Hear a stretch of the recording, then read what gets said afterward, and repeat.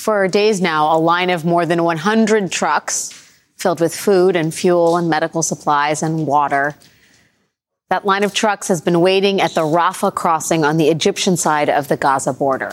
Because of Israel's blockade, these trucks have been unable to cross into Gaza, where more than 2 million people have been without many of those basic necessities for 11 days. Until now. After arriving in Israel today, President Biden announced that the U.S. had convinced Israel to let humanitarian aid into Gaza via Egypt. Now, the deal is strict and it is fragile. All of the aid must be inspected before entering Gaza, and it must go to civilians. If Hamas steals or diverts any of that aid, the deal will end. After repairs to the border crossing are completed, this aid should start moving on Friday at the earliest.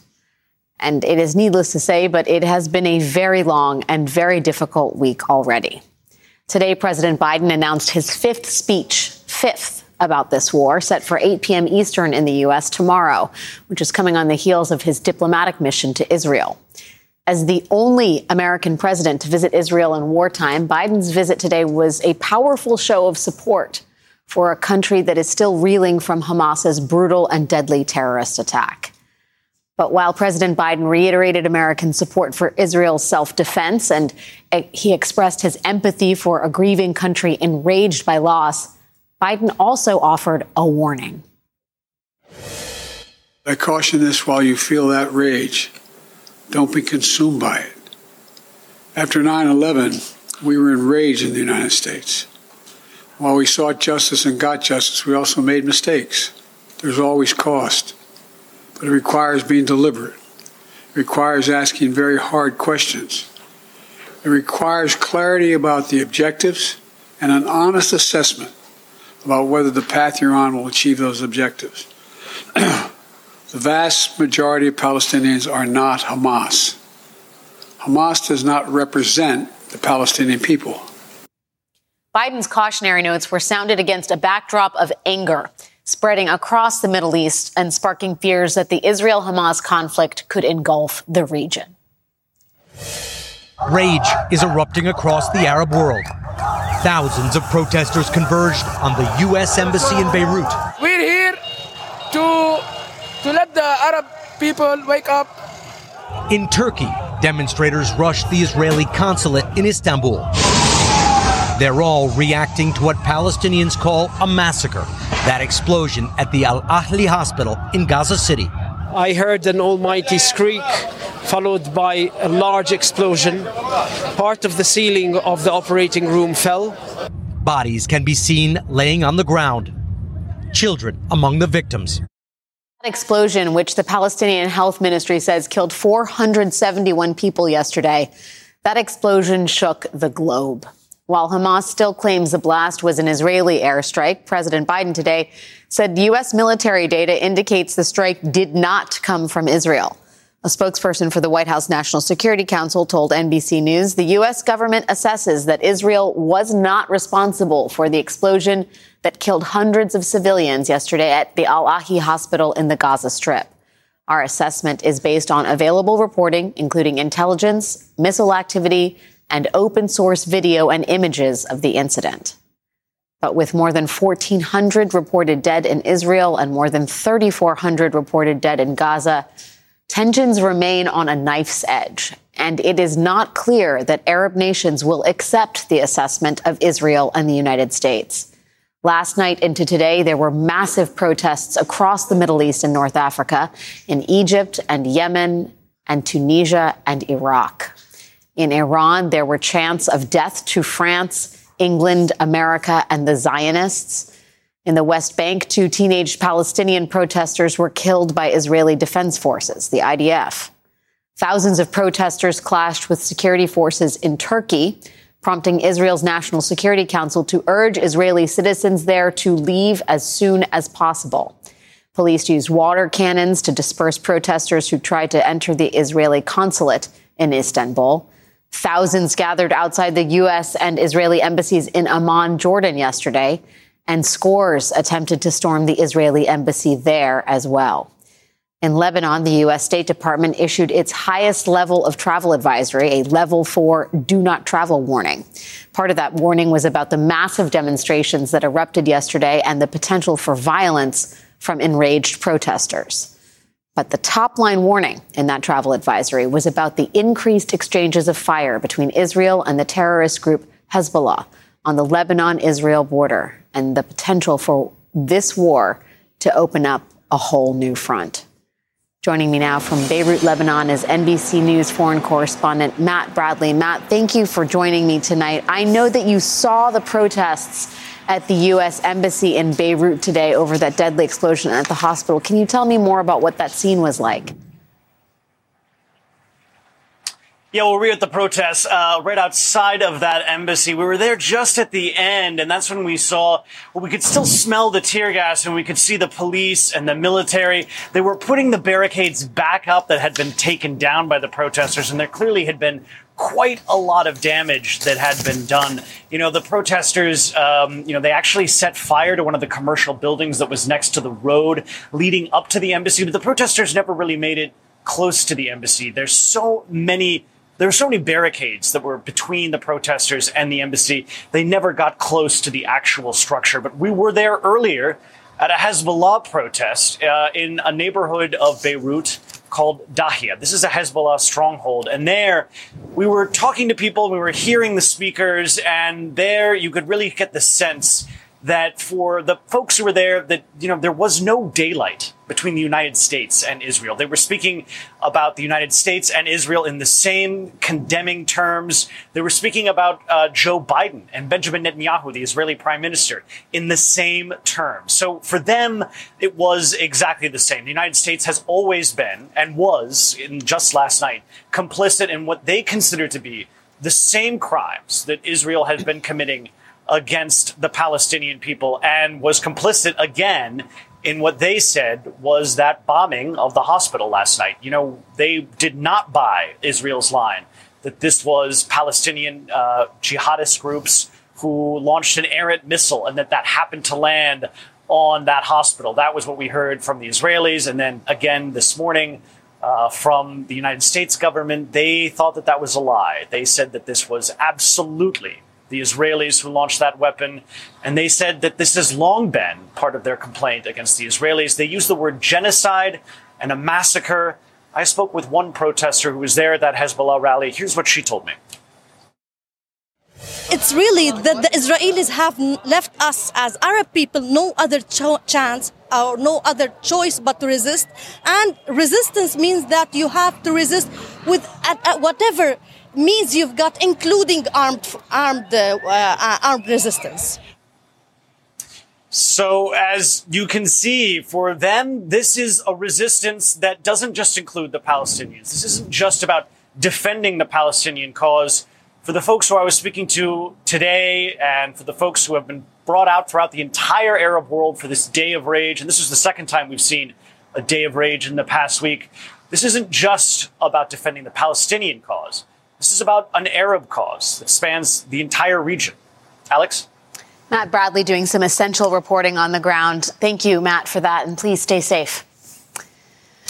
Joining me now here in New York are Ayman Mohideen, host of Ayman on MSNBC, who has, of course, reported extensively on this region, and Michelle Goldberg, opinion columnist for the New York Times. Thank you guys both for being here. Ayman, before we began this hour of television, you and I were talking about the meaning of these protests in the Arab street. And look, a lot of these are countries that know how to crack down on protests if they want to. And I wonder whether you think this is a signal that these leaders want Americans and Israelis to see the sort of beyond restive, the anger in Arab countries, or whether there's a legitimate concern that they're losing control of the population. So there's the short term and the long term. In the short term, a lot of these Arab regimes that are, as you mentioned, undemocratic and are authoritarian and crack down on protests about anything know that this singular issue is probably the one issue where these governments have to give a lot of leeway to protest. We've been living a little bit under a fallacy in the West because we hear about the Abraham Accords. We think that there's a genuine peace treaty between Egypt and Israel because they haven't been at war for 40 years. But the truth is, it's not the kind of peace that exists on the street between countries like you would think France and Germany after World War II. That's not what is on the ground. And so as a result of that, over the years, the Palestinian issue, while it has been pushed aside on the tables of Arab leaders, they talk about it, but they don't really do much about it. The truth is, it has been always a central unifying issue across the Arab world. So when they see the images of what plays out in the occupied West Bank, the settlements, and now the war in Gaza, the several wars, it mobilizes the street in a way that some of their own domestic issues are unable to mobilize these people. And as a result, it puts a lot of pressure on these fragile governments because they're not going to crack down. They may ultimately, but they're not going to do it in the short term. And in the long term, it just reinforces the image that the belief that a lot of the Arab street has that these regimes are either co-opted by the West or working on behalf of Western interests in the region. They genuinely do not care about the Arab street or Arab identity or specifically the Palestinian issue beyond just lip service. I mean, and in that way, the timing of President Biden's trip, that it coincided with the strike on the hospital, even though American and Israeli intelligence say Israel had nothing to do with this, the timing could not have been worse in some ways for President Biden because his name is now being invoked on the Arab street in these protests. It could not have been worse. And I do not recall the last time in my life that an American leader was rebuffed by very pro-American regimes, including the King of Jordan, the Palestinian Authority president, as well as the president of Egypt. Yes, the president of the Palestinian Authority, President Mahmoud Abbas, did not meet with President Trump and certainly rejected what Trump did. That had to do with the embassy moving. But to see an American president arrive into the region, try to bring some of the major players around a table, and be rebuffed or rejected, I think is not a good look for America in the region. And basically the message that it's sending is that we know what side you are on. We are not going to accept, as we heard today from the president of Egypt or the King of Jordan, what you want us to do. We will not just simply allow you to impose what your outcome of this situation is going to be on us, specifically when it comes to the issue of refugees. The Egyptian president was very clear, basically saying that if you want refugees to be dealt with humanely, Israel should take them into the Negev desert. The King of Jordan, forcefully in English, saying it is a red line. Jordan will not take in Palestinian refugees. Egypt will not take in Palestinian refugees. It's not a humanitarian issue. It's a principled issue that they are taking, that the situation that is playing out in Gaza cannot be dumped onto Arab countries and absolve Israel of the humanitarian crisis that is unfolding there. Michelle, when you talk about Biden's sort of calibration of how to manage this moment, right? On one hand, he's there to show empathy, to express a sympathetic rage, if you will, at the brutal terror attack, but at the same time issue a word of warning. And I think you so beautifully hit on the sort of contradiction inherent in this moment in your piece in the New York Times. I'll read an excerpt from it. I can empathize with liberal Jews, both in Israel and throughout the diaspora, who feel too overwhelmed at this moment of great fear and vulnerability to protest the escalating suffering inflicted on Palestinians. It is not fair that events are moving too quickly to give people time to grieve the victimization of their own community before being asked to try to prevent the victimization of others. Nevertheless, as atrocities are piled on atrocities, I hope Jews will attend to what is being threatened in our name. And all Americans should pay attention, given how much our country underwrites Israel's military. Well, and I do think, I mean, just to go back to this point about empathy, I understand why people throughout the world, and particularly the Arab world, see Biden there literally embracing Bibi and think that these are two governments that are completely hand in hand. At the same time, just kind of knowing Israelis and knowing how they bristle under criticism and also use the often unfair criticism that they get, not all of it, but for example, we see with this hospital bombing, that there was kind of widespread condemnation before it became increasingly clear that the story about kind of an Israeli airstrike looked more and more unlikely. But you often will hear when you talk to Israelis, we're going to be criticized no matter what. So, and that can too easily be twisted into, so it doesn't matter what we do.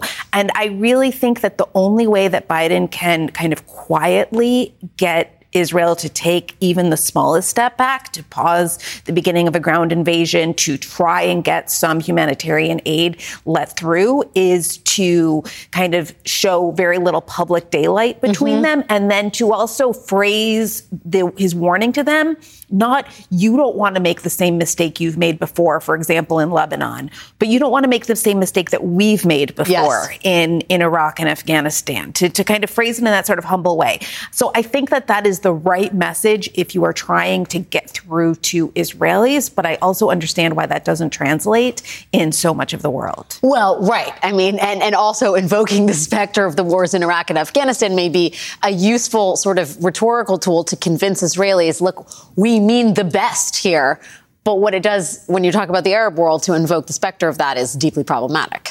And to stay on the 9/11 analogy, if you kind of play it out over the span of the outcome, the United States wanted to go after Osama bin Laden. They ended up invading Afghanistan, toppling the Taliban, 20 years of war. They then used a concocted excuse of WMDs, which everyone believed and now knows was pushed upon the public as a lie, to invade Iraq. And look at how those two countries turned out. Yeah. In the case of Afghanistan, the Taliban are back. In the case of Iraq, is an ethno-nationalist state that is predominantly controlled by Iranian-backed Iraqi militias. We got rid of al-Qaeda. What did we get in return? We got ISIS 2.0, and we ended up having years of terrorism across the United States and Europe that still haunts us till this day. So I think, to Michelle's point, which is very important, anyone who's trying to convey to the Israelis, take a beat. Learn from our mistakes. The anger is real. The pain is real. The suffering is real. But the revenge may end up being something that produces an outcome that is much more disastrous. Everybody keeps saying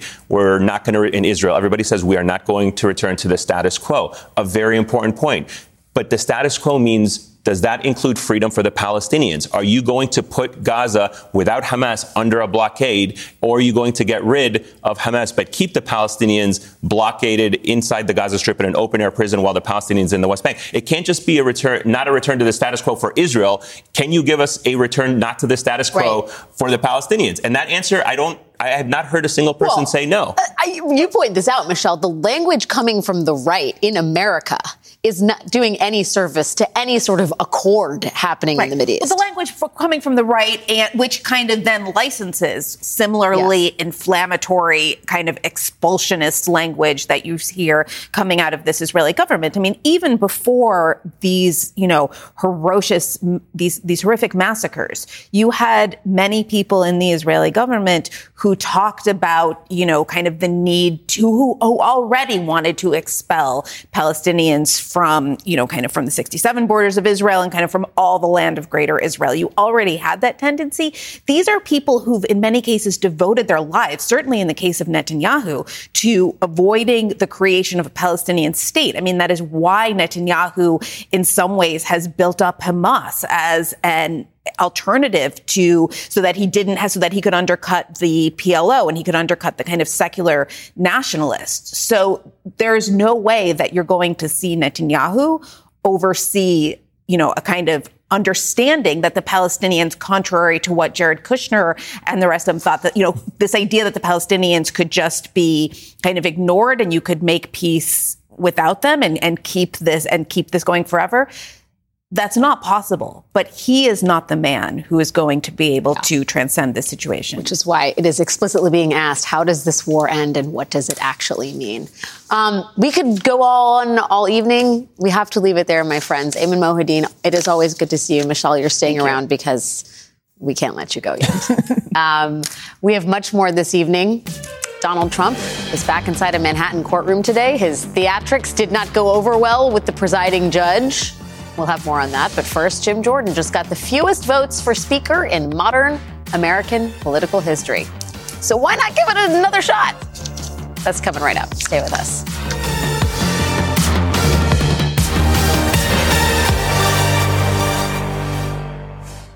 Here on MSNBC, we are staying on top of several fast-moving stories. Today's news requires more facts. A new report finds the climate crisis is getting much worse. More context. We are seeing record numbers of people crossing into the United States just in the southern border. And more ground covered. The mission will continue to carry out regime change in the Gaza Strip. The world's never been harder to understand. That's why it's never been more important to try MSNBC. Understand more. Stay up to date on the biggest issues of the day with the MSNBC Daily newsletter. Each morning, you'll get analysis by experts you trust, video highlights from your favorite shows. 2024 is now truly the most important election in the history of our country. Previews of our podcasts and documentaries, plus written perspectives from the newsmakers themselves, all sent directly to your inbox each morning. Get the best of MSNBC all in one place. Sign up for MSNBC Daily at msnbc.com. The Honorable Jim Jordan of the state of Ohio has received 199. The Honorable Hakeem Jeffries of the state of New York has received 212. No person having received a majority of the whole number of votes cast by surname, a speaker has not been elected. Failing to elect a speaker is becoming something of a ritual in the House of Representatives. Today, Republicans made their second attempt at electing Ohio Congressman, Trump ally Jim Jordan, to the speakership. And in the end, Congressman Jordan received one fewer vote for speaker than he did yesterday, earning him the rare distinction of having received the fewest votes of any official speaker nominee in modern American history, which is really something. Perhaps as a consequence of this, some Republicans and Democrats are now openly considering the idea of giving more power to the House's understudy speaker, a man named Patrick McHenry. A third speaker vote could take place as soon as tomorrow at noon. And Republican opponents of Mr. Jordan say they expect he will lose even more support in the next vote, which may actually be part of their plan. CNN is reporting that Jordan opponents have been purposefully staggering their no votes over multiple ballots in order to show growing opposition to Jim Jordan, and also apparently to prolong the pain of all of this as much as possible. Joining me now is Washington Democrat Congresswoman Pramila Jayapal. She is also the chair of the Congressional Progressive Caucus. Congresswoman Jayapal, thank you for being here. They say that the definition of insanity is doing the same thing over and over again and expecting a different result. Are we witnessing insanity unfold on the floor of the House of Representatives? Alex, we totally are. But I just want to say it's not just the last 2 days. It's really this entire year. When you think about this, we are on we just completed the 17th vote for speaker in 9 months. And so I think we have to just recognize that the Republican Party is having a civil war of their own. They are unable to govern. And any time that we have gotten something done, I think you and I talked about this the last time I was on, it's because Democrats stepped up and gave the votes to get those things done so we wouldn't default on our debt, so that we wouldn't shut down the government. And I think what we have to get to is a place where Republicans, some group of Republicans, recognize that a bipartisan path forward where we decide together what are the key issues that must get done for the American people, that have a bipartisan path forward, and we get those things done, because this Republican Party is in ruin. They cannot govern. And it is, again, on Democrats to make sure that we are able to move forward on these essential issues for the American people. It sounds from the reporting like there are some back-channel discussions between Democrats and Republicans about empowering the Speaker pro tem, who we call the understudy Speaker, Patrick McHenry, to take a longer-term position. Is that palatable to House progressives, or is this just a sort of moderates project only? Well, I think that nobody has been officially, there's nobody to negotiate with, right? So there's no official negotiations. That is going to be left to our leader Hakeem Jeffries, to negotiate that. What we have said and what he has said in his op-ed is that bipartisan means bipartisan. It means that Democrats have to be able to have a voice in what comes to the floor, in making sure that bad bills don't come forward, in making sure that we are just putting forward the things that we know are necessary to keep the government open, for example. So I think that there's no details here because we don't have anybody to negotiate with. If Republicans get to the place at the bottom of the barrel, and they're almost there, Alex, but apparently not yet. But if they get to that place at the bottom of the barrel, we are ready as Democrats to listen. But it's got to be something that allows us to hold them accountable. And it's got to be something that truly is bipartisan, which means taking into account the Democrats' wishes and the fact that we essentially are the governing force in the House. So there will be a price extracted if the next speaker has Democratic votes behind him or her. I do wonder, as you watch this chaos unfold, the fact that there's another vote scheduled tomorrow, what is the mood inside the Democratic caucus? I mean, this is still, it may be a House run by Republicans, and run is a loose term in this case, but it is also your House. And I wonder how you all are processing this and thinking about the road ahead. It's been really depressing. I have to tell you, this is my 7th year, so I've only been there 3 terms. This is only my 4th term. I have never seen anything like this. The reality is that the fundamental task of governing, the first task of governing, is you pick a speaker. And we went through this debacle at the beginning of the year after 15 rounds of voting. At least Kevin McCarthy was going up in his vote count. Now, Jim Jordan is going down. If he insists on another vote count tomorrow, to me, it's just humiliation, but it's also a waste of the American people's time. We have serious issues in front of us, and we have American families that are hurting. We have international crises that we have to deal with. And the fact that Republicans are continuing to hold out, and that so-called moderate Republicans, this is a beef with me, as you know, we call them moderate, but they need to stand up. They need to come over to the Democratic side and say, look, we are going to put people over politics. That's what Democrats do every day. And instead, they are sort of digging in. And so we're ready. We're waiting. We want to get back to work. But let's be clear. Republicans have the majority. Even though Democrats are governing in all the situations where we've gotten things done, they need to come to us, and we are ready and willing, but it's got to be an actual bipartisan path forward. In other words, the call will not go to voicemail. You guys will pick it up. They just need to dial the number in earnest. Congresswoman Pramila Jayapal, thank you for your time tonight. Good luck this week. We'll be watching. Thank you, Alex. Coming up, what happens when you try to get elected Speaker of the House by issuing death threats against members of your own party? We're going to have the latest on novel House Republican strategies to figure out who their next leader will be. And later this hour, Jack Smith's latest move suggests that he may be scaling back part of his investigation into Donald Trump. Stay with us.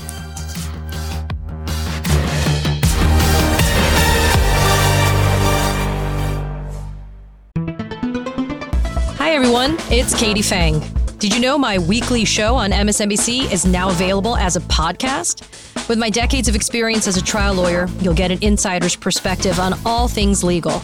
At a time when politics and the law are inextricably intertwined, my guests and I break down what's next and why it matters, both inside and outside the courtroom. Search for The Katie Fang Show wherever you're listening and follow. Alpha 19er, commence Wi-Fi device checklist. Laptops, on. TVs, streaming. Game console, consoling. Smart thermostat, set for cuddle time. Doorbell camera, oh, my package is here. Fast, reliable, able to power tons of devices inside your home at once. All systems go, you are clear for takeoff. This is Xfinity Internet, Wi-Fi built to wow. And watch the short film, The Aviators, now playing at Xfinity.com. Restrictions apply, actual speeds vary and are not guaranteed.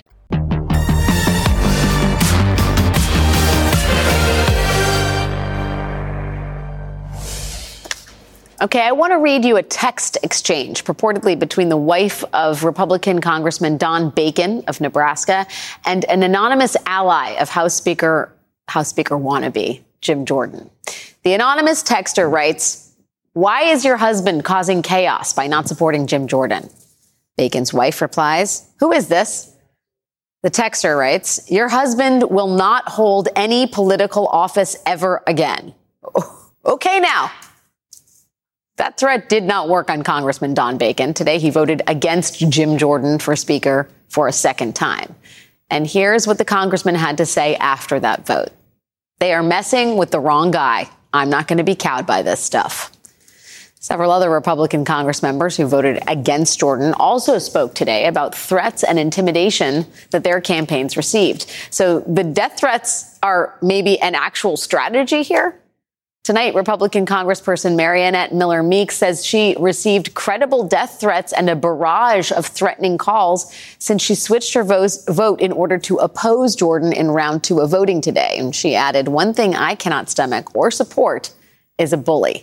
We're going to unpack that right now with Michelle Goldberg, opinion columnist for the New York Times. Michelle, first of all, Republicans speaking out against bullies is like a slightly cold comfort given who the titular, the sort of nominal head of the party is. Right. Although I guess it's impressive in that, you know, the moderate kind of quote unquote moderate wing, what passes for moderate Republicans, you know, have been so incredibly spineless that I think most people expected them to fold. You know, they thought that they would fold on the first vote. Now it seems like increasingly like the attempts to threaten them into compliance. Right. And the thing is, death threats in the past have been very effective in getting Republicans to do the will of the Trumpist base. Right. I mean, we saw that in, for example, McKay Coppins talking to Mitt Romney, and Mitt Romney saying that his colleagues were saying that they wanted to vote to impeach, but they couldn't afford the, I can't remember, millions of dollars a year in security, personal security. And they were worried about people going after them. And so that has been the sort of MO of the far right Republican Party, not to make these threats themselves,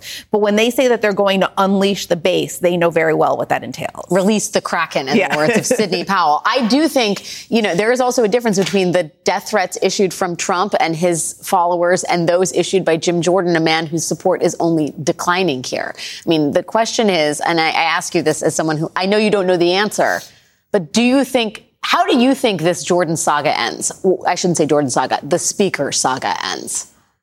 I don't know. My guess, I think that it will probably end with someone like Patrick McHenry getting an extension. Yes, because it just doesn't seem like there is any other way out short of, you know, the kind of Matt Gaetz caucus. If the Matt Gaetz caucus couldn't bring themselves to vote for Steve Scalise, you know, Mr. like kindler, gentler David Duke, I don't think that they're going to find themselves able to get in line to somebody who's even more moderate than that. It's very hard for me to imagine that some Republicans will peel away and make a deal with Democrats. But, you know, I think our politics now are in a place where all outcomes are very hard to imagine, but something has to happen. Well, and it's clear that they can't get it done on their own. The only question is what kind of price Democrats are going to extract from them, because they plan on it, as you heard Pramila Jayapal saying earlier. Michelle Goldberg, thank you for doing double duty tonight, my friend. Coming up, Donald Trump was admonished by a judge today for talking too loudly in the courtroom, but it is the former president's words outside the court that could land him in hot water. The latest from the Trump trials with Andrew Weissman. That is next.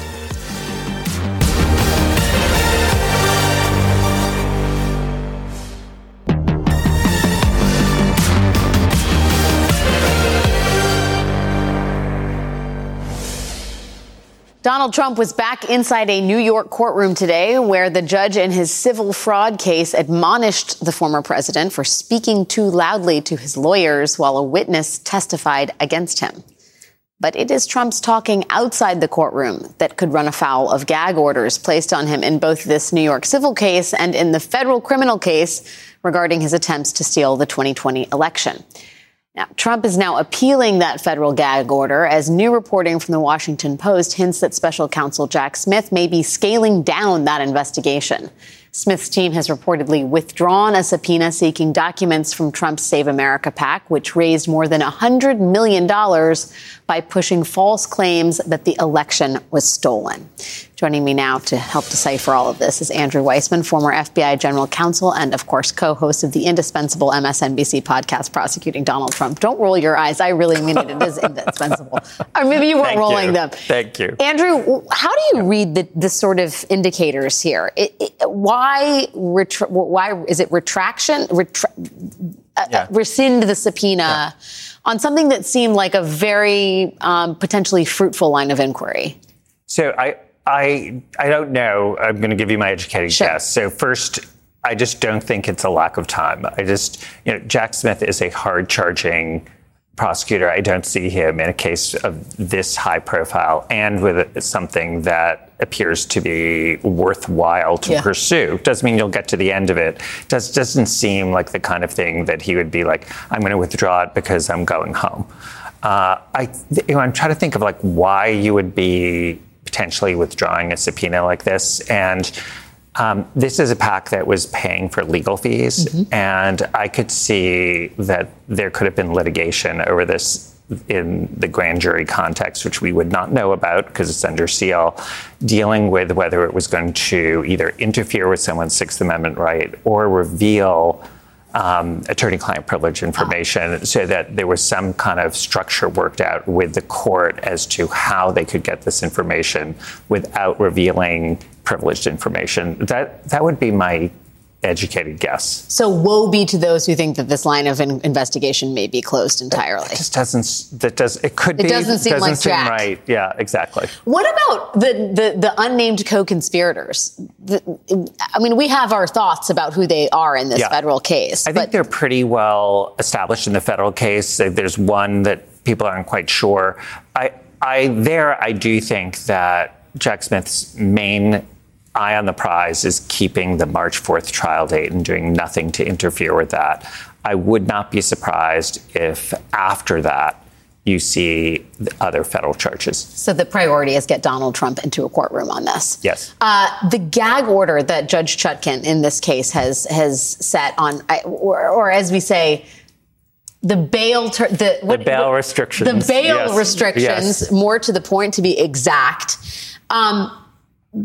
Trump is walking right up to the line in terms of what he's saying about the courts and the case. He's not naming names, but it almost seems like a foregone conclusion that he is going to violate this at some time. Judge Chutkan has said this trial date is not moving. Right? That's maybe the biggest stick she has to wield against Trump, is like moving it out. Well, she has a bigger one.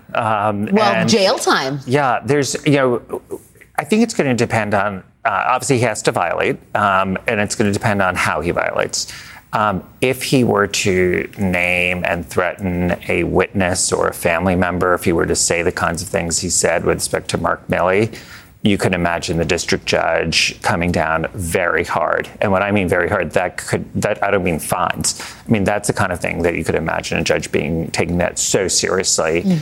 But if it's something like, I think yesterday or maybe today, he used the term thug. Yes. Now, he was told not to... Biden and his thugs. Exactly. Now, he was told not to use that with respect to the prosecutors and the prosecution team. So, as you said, this goes right to the line. And you can imagine if he continues that, his being admonished or the lawyers being told, make sure your client cuts that out. Or you could imagine fines. But I think the violation, the nature of the violation, I think, is going to dictate what happens to him. So, if he does what he's been doing with respect to Mark Milley again, which so far he has not, and so I think he's going to be sort of playing with fire. Yeah, well, as is his want. You pointed this out on the podcast this week. The Cheeseboro Sidney Powell trial. Jury selection starts on Friday. The trial officially starts next Monday. Right. This Friday. This is, right. I think people haven't clocked this. This is going to be the state of Georgia laying out its evidence in a really important case, especially as it dovetails with the federal case that's been built. Absolutely. I feel like this is there's so much going on because there's the New York case. There was the deposition that Pete Strzok and Lisa Page took. I mean, there's so much litigation over Donald Trump. But the criminal case, the January 6th criminal case, the jury selection is starting Friday and in earnest on Monday. And we know that the openings will happen at the latest on November 3rd. And so, as you said, during the trial, it is true Donald Trump is not one of the defendants sitting there, but he might as well be in terms of the nature of the proof that's going to be coming out. So we're going to learn a lot more about the nature of the scheme that was charged. And it is a big, sprawling indictment. So there's going to be a lot to talk about. I mean, there always is, especially with you, my friend. Andrew Weissman, so good to see you, as always. Nice to see you. Coming up after the break, what will happen to the at least 199 hostages taken by terrorists on October 7th? Former Mideast envoy Dennis Ross joins me to discuss the least worst options that are on the table. Stay with us.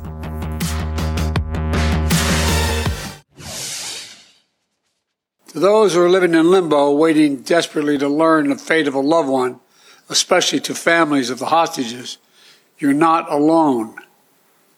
We're working with partners throughout the region, pursuing every avenue to bring home those who are being held captive by Hamas. That was President Biden in Israel today, addressing the families and loved ones of those taken hostage in the brutal terror attack of October 7th. Their rescue remains elusive. And that is because, as Dennis Ross, former U.S. envoy to the Middle East, writes in The Atlantic this week, there are almost no good choices. On the one hand, the terrorist leaders no doubt hoped the hostages would be a deterrent against Israel's launching of an all-out war against them.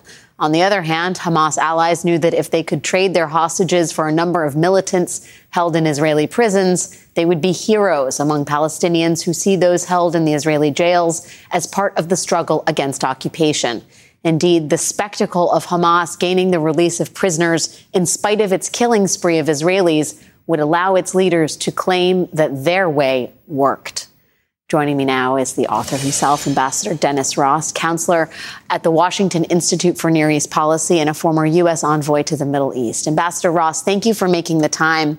I found this to be fascinating reading, and I wonder if you could sort of recount how the 2011 hostage negotiation, where Netanyahu traded, I think it was 1,000 jailed Palestinians for a single soldier, Gilad Shalit, how the specter of that exchange figures into potential hostage negotiations today. You know, it has a backdrop that affects both sides. The Hamas leaders felt, given that experience, if we have hostages, the Israelis will surely make trades. If they were prepared to give over 1,000, including, by the way, the leader of Hamas in Gaza today, probably one of the masterminds of what was done, Yahya Sinwar, was one of those released. So you can imagine he sees we have this history, we have this experience. The Israelis will be willing to make trades because of that. On the Israeli side, it's precisely because of that there's now a hesitancy to do anything like that. There's also a very deep reluctance to do anything that looks like Hamas is being rewarded for what they did. So the impulse on the Israeli side to talk to anybody about this is really quite limited. The avenues we're pursuing are less to do with Israel and much more to do with countries like Qatar or Turkey or even Egypt that have a relationship with Hamas, especially Qatar, which is a bankroller of Hamas. And obviously it has the ability to threaten to withhold money and maybe even to cut relations. So we're clearly trying to work with those who have leverage on Hamas, and they have an interest. Qatar and Turkey have an interest in trying to say, look, we have a relationship with Hamas, and here's the value of that relationship. But to prove it has value, they have to deliver. Yeah, I wonder, in the piece, the negotiations seem so fraught and so complex. You seem to suggest that an extraction or a rescue operation may be the best option. Can you talk a little bit more about that, given the situation on the ground, both in terms of the tunnels where we presume the hostages are being kept and the actual deteriorating situation in Gaza more broadly? Look, rescue operations are always the last thing to take place because you need intelligence and it takes time to get it. Then you have to figure out how well the hostages are defended in these places. Are the places booby-trapped? Do they put the hostages front and center? There's a whole series of challenges that raise the question of, are you sure you can save them more than getting them killed? But then you're weighing it against the option of, is a negotiation or are these other countries going to deliver anything? And it would be easier for the Israelis to say, okay, we don't need to do rescue operations if the channels that we're using right now look like they were paying off. Now, at this point, that isn't happening. But one can envision maybe there's a circumstance under which Hamas will decide, under the pressure from Qatar or Turkey, or maybe Egypt, that they will release the women and children. And if that's the case, then it defers the use of the rescue operation as an option. So I think we have to see a little bit more time has to go by. But again, you said it at the top, none of the options are good. And Hamas is not the kind of group that doesn't follow through on threats it makes to execute hostages. It's also not the kind of group that wants to give up something for nothing. Yeah, it is complicated to say the least. And you report in your Your piece in The Atlantic that the U.S. you've heard reports that the U.S. has already deployed a hostage rescue unit to Israel to assist with possible coordination. We cannot imagine what is happening behind the scenes, but your assessment here is quite illuminating. Ambassador Dennis Ross, thank you so much for your time tonight. My pleasure. That is our show for tonight.